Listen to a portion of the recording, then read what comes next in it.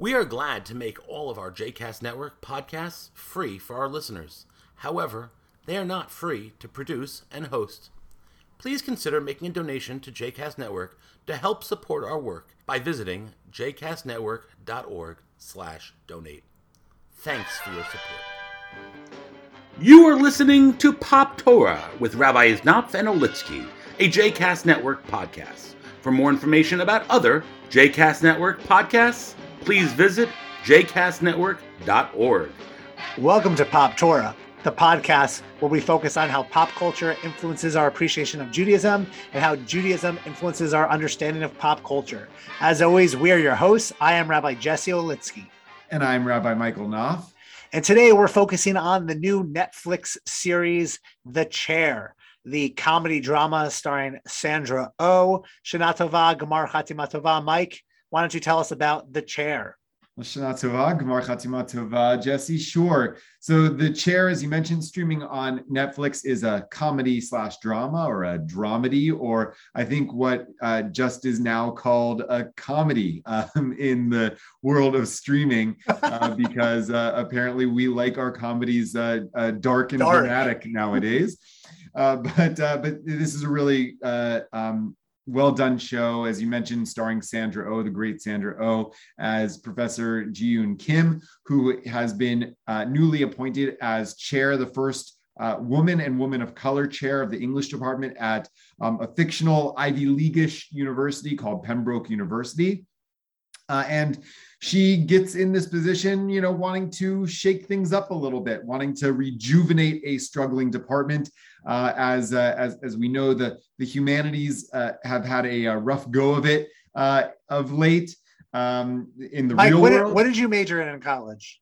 I majored in history, so I was a humanities major. What about you? I majored in religion. Yeah, good for you. I knew I would be a rabbi, so easy way out. Right. So now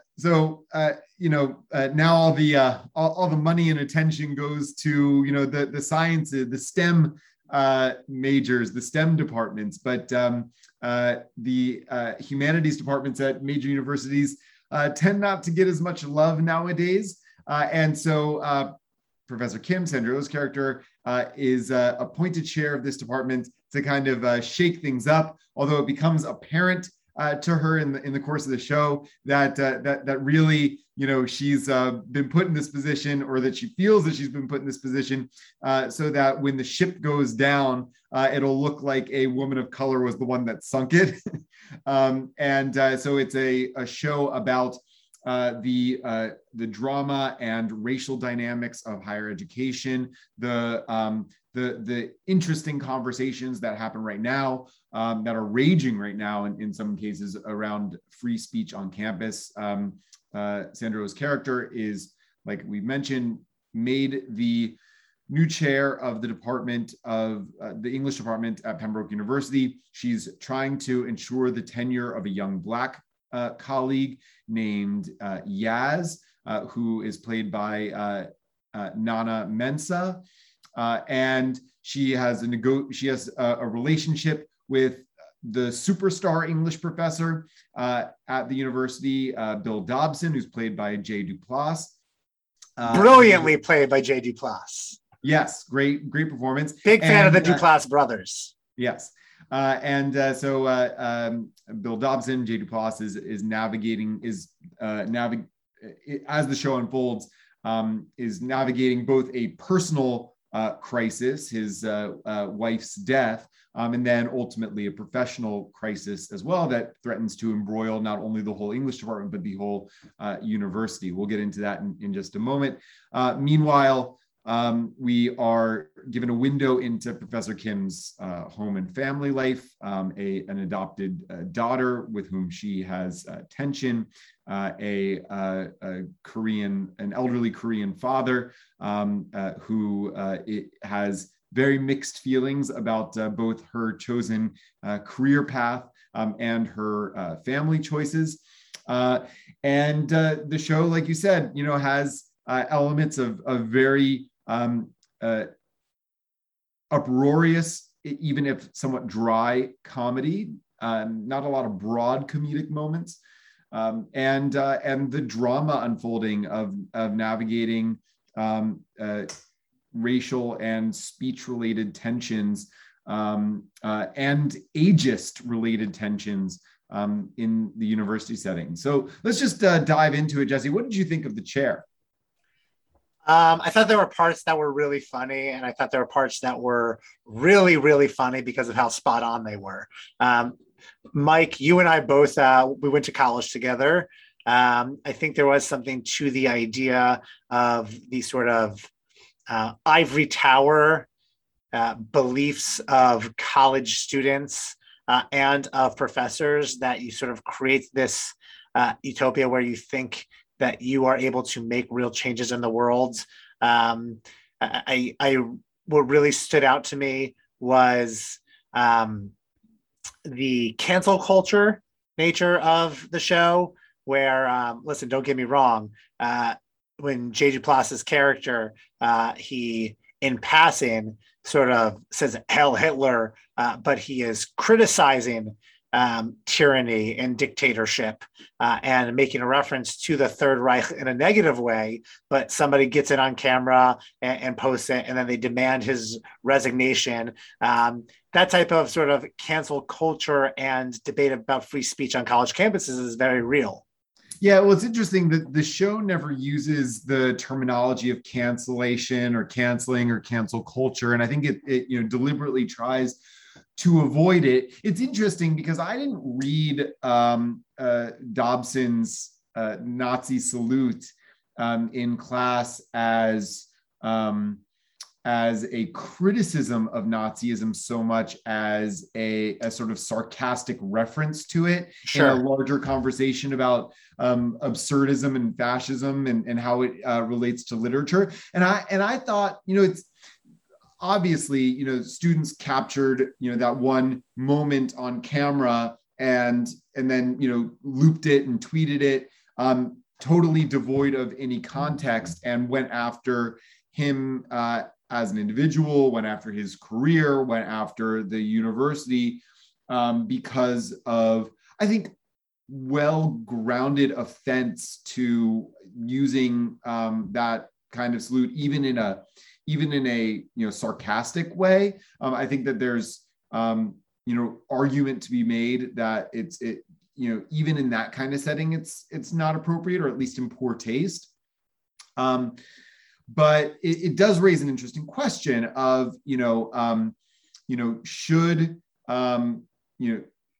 where does the line get drawn about, the references to use of, that kind of iconography and humor in the public square, much less in universities. And I think that the show is really, I don't think that it comes down very hard on the side that, like, obviously these kids are making a big deal out of not all that much, and Dobson is in the right. I think it actually paints the picture as being much more complicated than that. Yeah, I think that's true. But I think it also shows that they don't really even give him a chance to defend himself. But part of his defense is this is absurd, right? I made a comment in passing to speak to how absurd this is. And I think it really speaks to how carefully people who are in public roles, like professors, need to be when they know that there's anybody has a camera in their pocket, and everything that they say, especially for somebody who lectures, right? Especially for somebody like you and I who give sermons on each Shabbat, that those are forever recorded and can be criticized however somebody wants to. Yeah, it's really tricky, and it's really interesting. I mean, I think a good argument can be made that the prevalence of recording devices, in and of itself, is stifling of free speech and the free exchange of ideas. I think that, as someone, for whom, not quite on the extreme level that was portrayed in The Chair, but, that I've experienced, people, taking things that I've said in sermons, wildly out of context and sharing, snippets of quotes on social media as in an attempt to, gin up controversy around things I said. So like and it does have a chilling effect on a person's ability to, to feel like they can express meaningful ideas without, constantly feeling like you're looking over your shoulder about, who might take what out of context when. But at the same time, Dobson has opportunities in the show to neutralize the uproar, right? To just say like, he never really apologizes. Right. It was inappropriate. I really didn't mean to hurt anybody by it. I'm sorry that I hurt you, Right. He says, I'm sorry if you felt hurt. Right. Yeah. So that's also a factor here is, the role of apology and forgive. We also do live in a society in which, yes, right, like apologies can be contrived in such a way as to neutralize a controversy and elicit forgiveness, even if they are not sincere. And at the same time, sincere expressions of regret and a conversation about what was actually going on is met with a profound lack of kind of collective graciousness, right, of people. So, I think this is a time in which we're talking about, the nature of sin, particularly sins of speech are highlighted on Yom Kippur, right? And obviously speech is unique in a sense because you can't really, like, once the words are out of your mouth, you can't really take them back, especially if they're recorded on smartphones and tweeted all over the place. But also, Yom Kippur calls on us to practice not only to be forgiving ourselves, but to seek forgiveness from other people. So, so here we have that dynamic playing out on the screen about, how to make amends for sins of speech, and also how to practice forgiveness, even if you don't necessarily feel like there was significant atonement. And it's really worth noting, right? As we're in this season of tshuva, can we really expect God to forgive us if we don't do the necessary work to atone, right? If we don't say al chetz, then we aren't really admitting our transgressions, whether they're the communal liturgical transgressions or our own personal actual transgressions. God doesn't forgive us if we don't do the work, and people don't forgive us if we don't do the real work. And they called him out. The students called him out right away when his apology wasn't a real apology. And I think there's something to that. And part of it wasn't genuine. He felt forced into doing it because he thought he didn't do anything wrong that he needed to apologize for, which begs the question, if we hurt or wrong somebody, but we didn't think we did anything wrong, how do you ask for forgiveness when you don't think you did something wrong, but you actually hurt them, right? The asking forgiveness and doing tshuva towards another person is actually much harder than the acts of tshuva we do in front of God on Yom Kippur.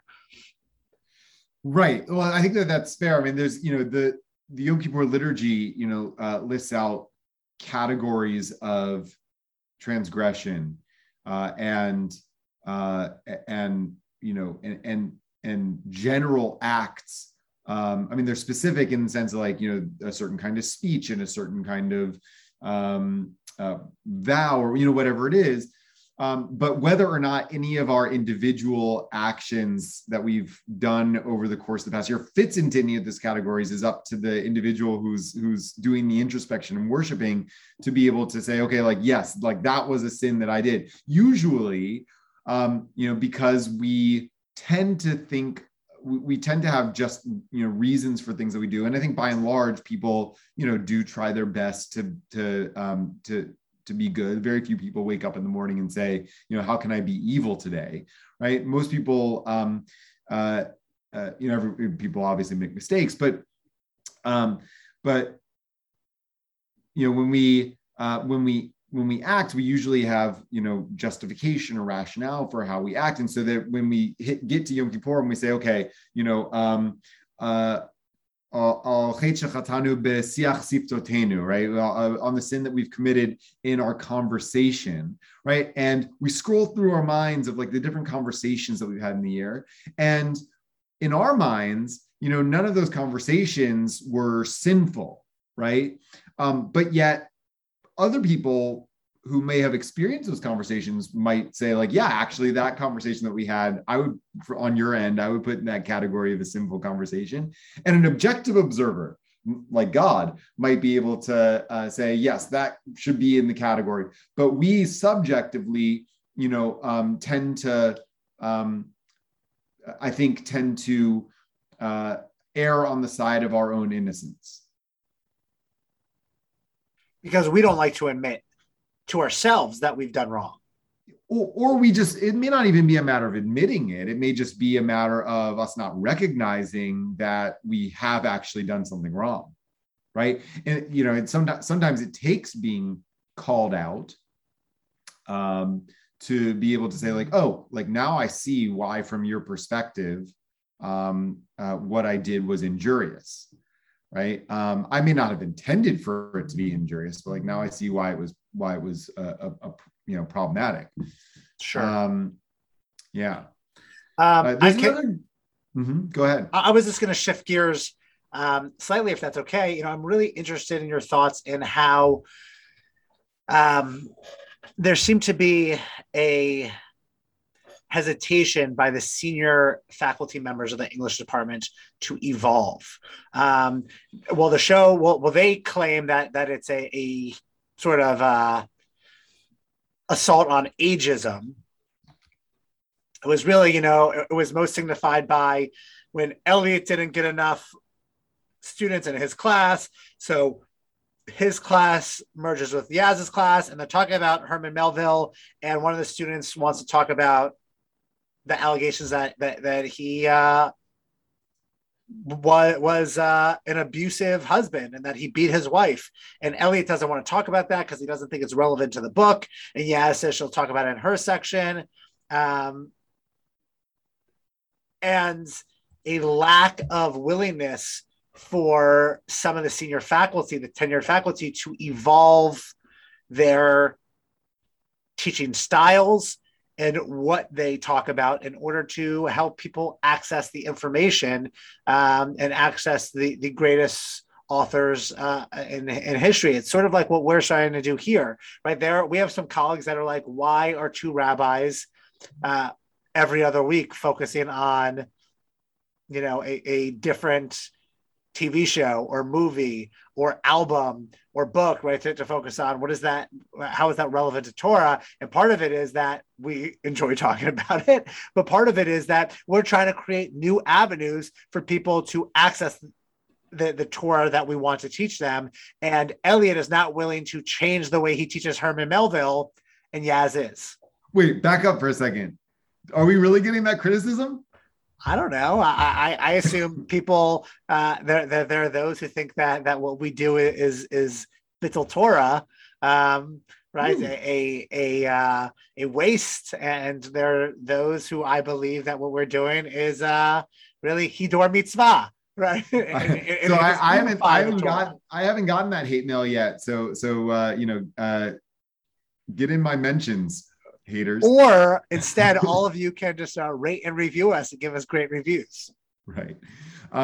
No, I mean, I think it's a really interesting question. I think that, this is something that, we have a lot of friends and colleagues and mentors who are in the world of academia. And I think it'd be an interesting question to ask them, because theoretically tenure is meant to, one, insulate academics from the kinds of pressures that Dobson ends up succumbing to in the chair, right? That you have academic freedom, that you have the capability of speaking your conscience and teaching things without fear of mob reprisal.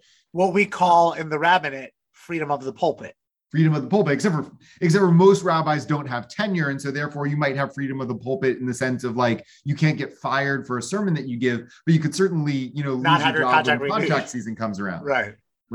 So yes, right. We have that, but so anyway, ostensibly that's what tenure is meant to do. And on the other hand, what it also can do, I imagine, is insulate professors from criticism, from the impulse to adapt and to change and to grow. I forget the name of the character who's the Melville scholar. It's Eliot. Yeah. Sorry. Bob Balaban, who's great in this as he usually is. So he is preoccupied with Melville not being sufficiently acknowledged for his greatness during Melville's lifetime, and that was, I think, a metaphor for him feeling not fully appreciated in his own greatness, and yet. Will he be forgotten also? Right, and that he be forgotten. Right, he's also, by the way, a former chair of the department. Right. So, so that's obviously his anxiety, but he doesn't respond to that anxiety by actually recognizing that the field of scholarship is changing, that there are new ways of thinking about the material that he hadn't yet considered as sufficiently serious.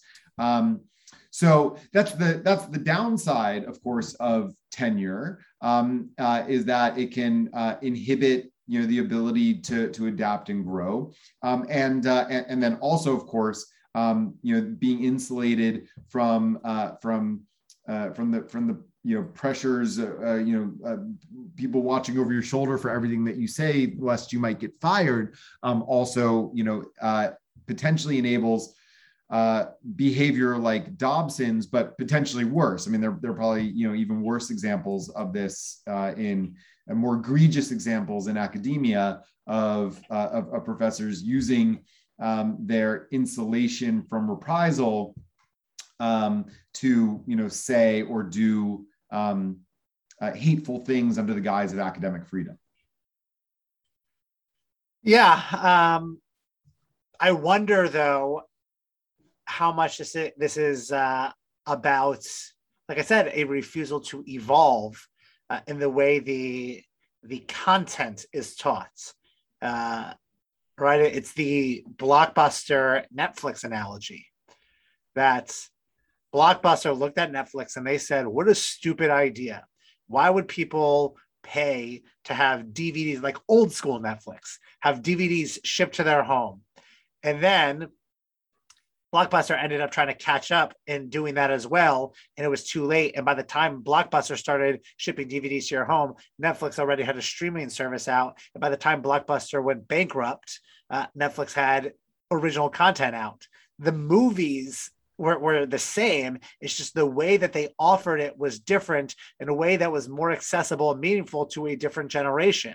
Well, I loved spending an hour on Saturday nights going up and down the aisles to see what movie we were going to rent, until eventually I found the VHS and that it was all sold out.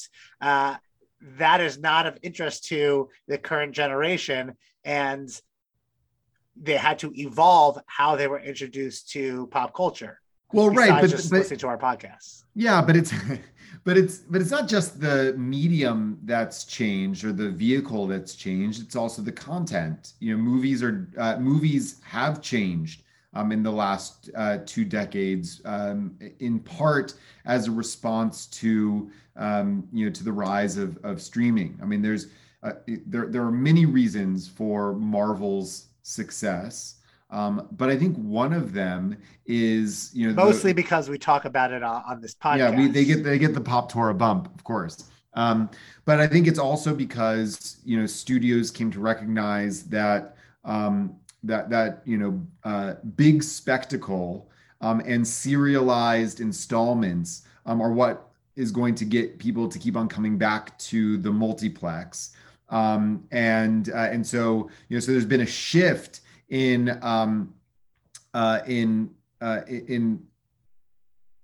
content, in motion picture content in the multiplex. First of all, that has become more like TV, because TV is really what where we're in the golden age when it comes to streaming, and also a recognition that people are either going to, you're going to get a return on your investment if you spend $500 million making a movie that has a lot of splash and spectacle, or you're going to make a return on your investment making something that's really cheap, like a horror movie that a lot of people will go see, and it didn't cost a lot of money to make.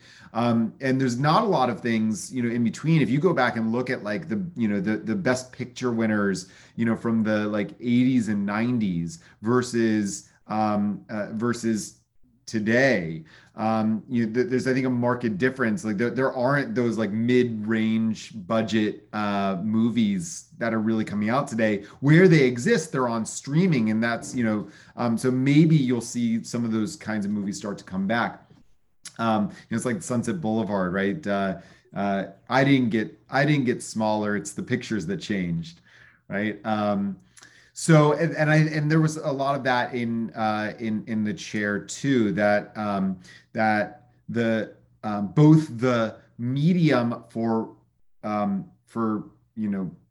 getting the content, and there's a little piece in the show where some of the academics deride, where the dean says the people, that we want to give the kids opportunities to produce content, and several of the professors oh God, content. But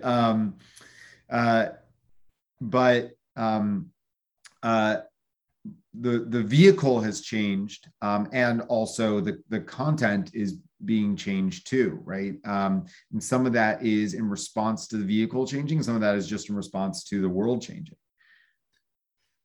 Yeah. It's a chicken and egg issue. Did the vehicle cause the content to change? Right? Did the increase in streaming services, for example, change the way movies are made and how we access them? Right? Did streaming services change the movie theater business and what movies would go out in theaters and what would be streamed to video? So too, right? Do people of a new generation with new thoughts and accessing content differently, do they change the way we understand a topic, or do they are they changed because of access to that topic? Meaning, right, that it's really at the root of what we're saying, that the intersection of pop culture and Judaism. So too is with Judaism. Does our understanding and appreciation of the world that we're living in change our understanding of Torah?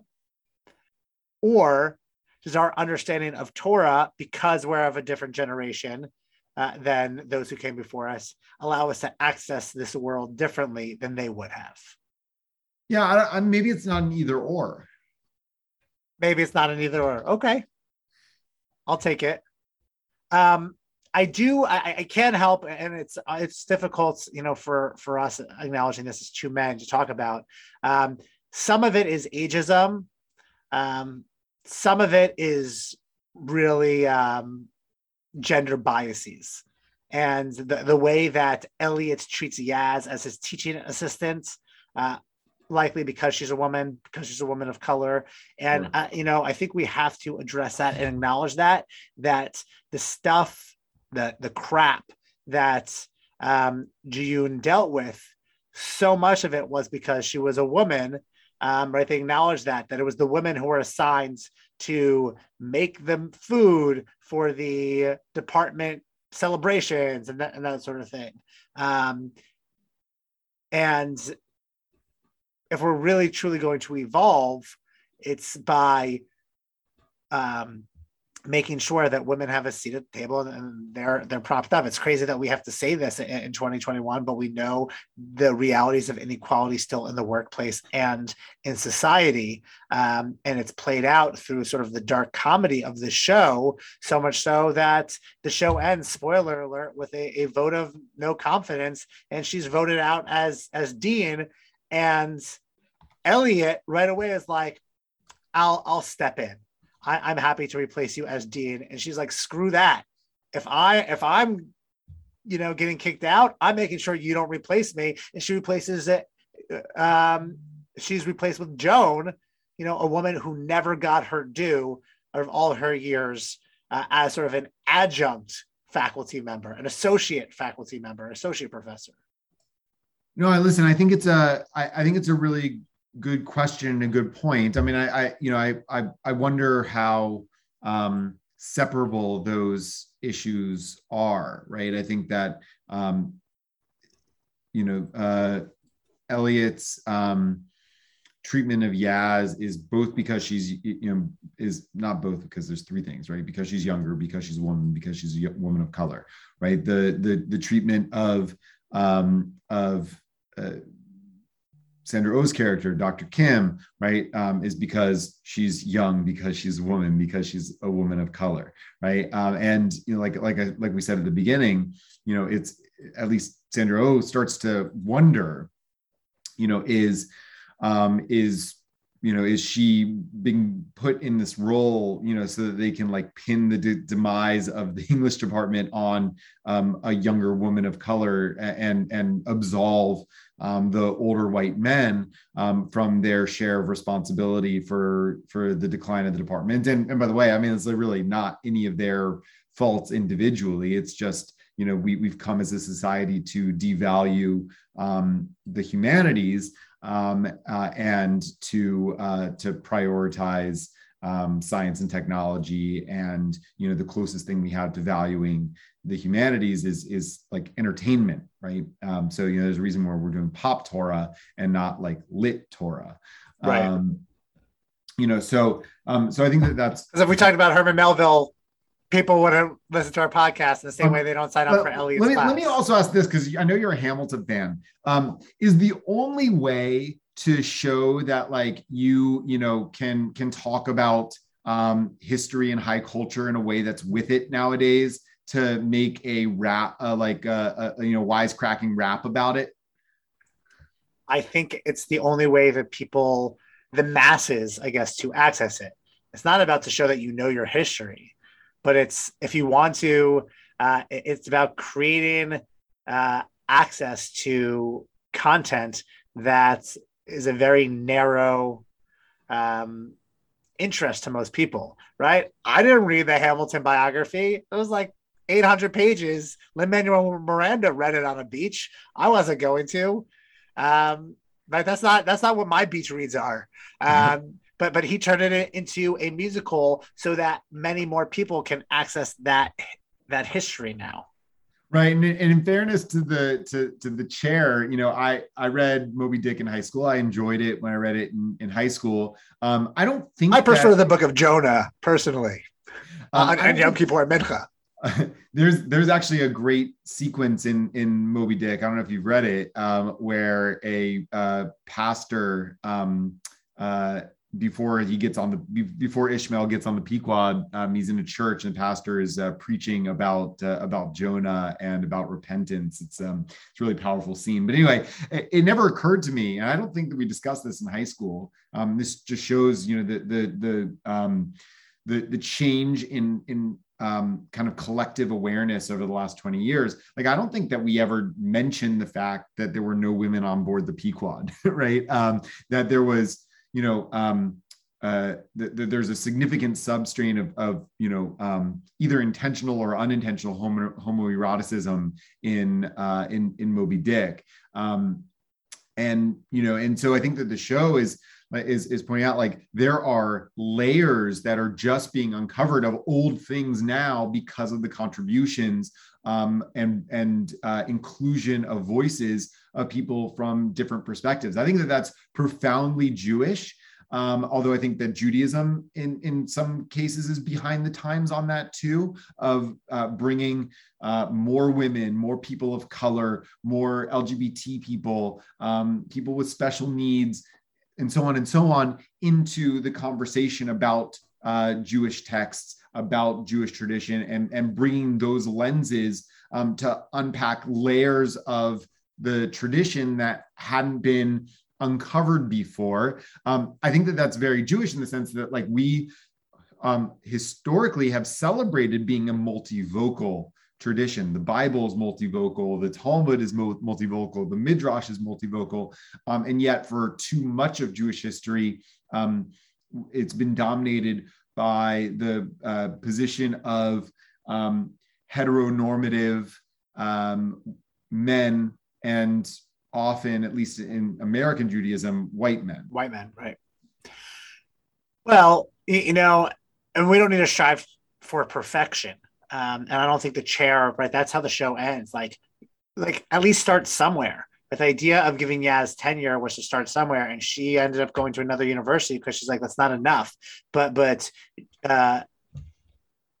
Sandra Oh's character, Ji-yoon, was like, well, we have to start somewhere. And I think the message of Yom Kippur is not that we're expected to be perfect. In fact, we begin Yom Kippur by acknowledging that we're not going to be perfect, that we're going to make more mistakes in the year ahead than we made in this year, but that we strive to be better. And I think the message of the chair is a message for all of us to not settle, right? The minute you settle, you've failed. To not get stuck in the way things were, but to be willing to evolve for the better by being a more inclusive institution. And the more that our synagogues, our schools, and in academia, our universities are more inclusive, the more that we can give access to our Torah to as many people as possible. Amen. And I think that that's a good prayer as we move through this High Holy Day season, to say, that there is cheshbon nefesh, there's introspection that we ought to be doing as a Jewish community to provide space for that. And insofar as, our Torah, is very influenced by and emanates in a lot of ways from the academic world, is the Torah we are learning and teaching responsive enough to the needs and sensibilities of today's Jews? May it be so. And until next time, I am Rabbi Jesse Olitsky. And I'm Rabbi Michael Knopf. Take care.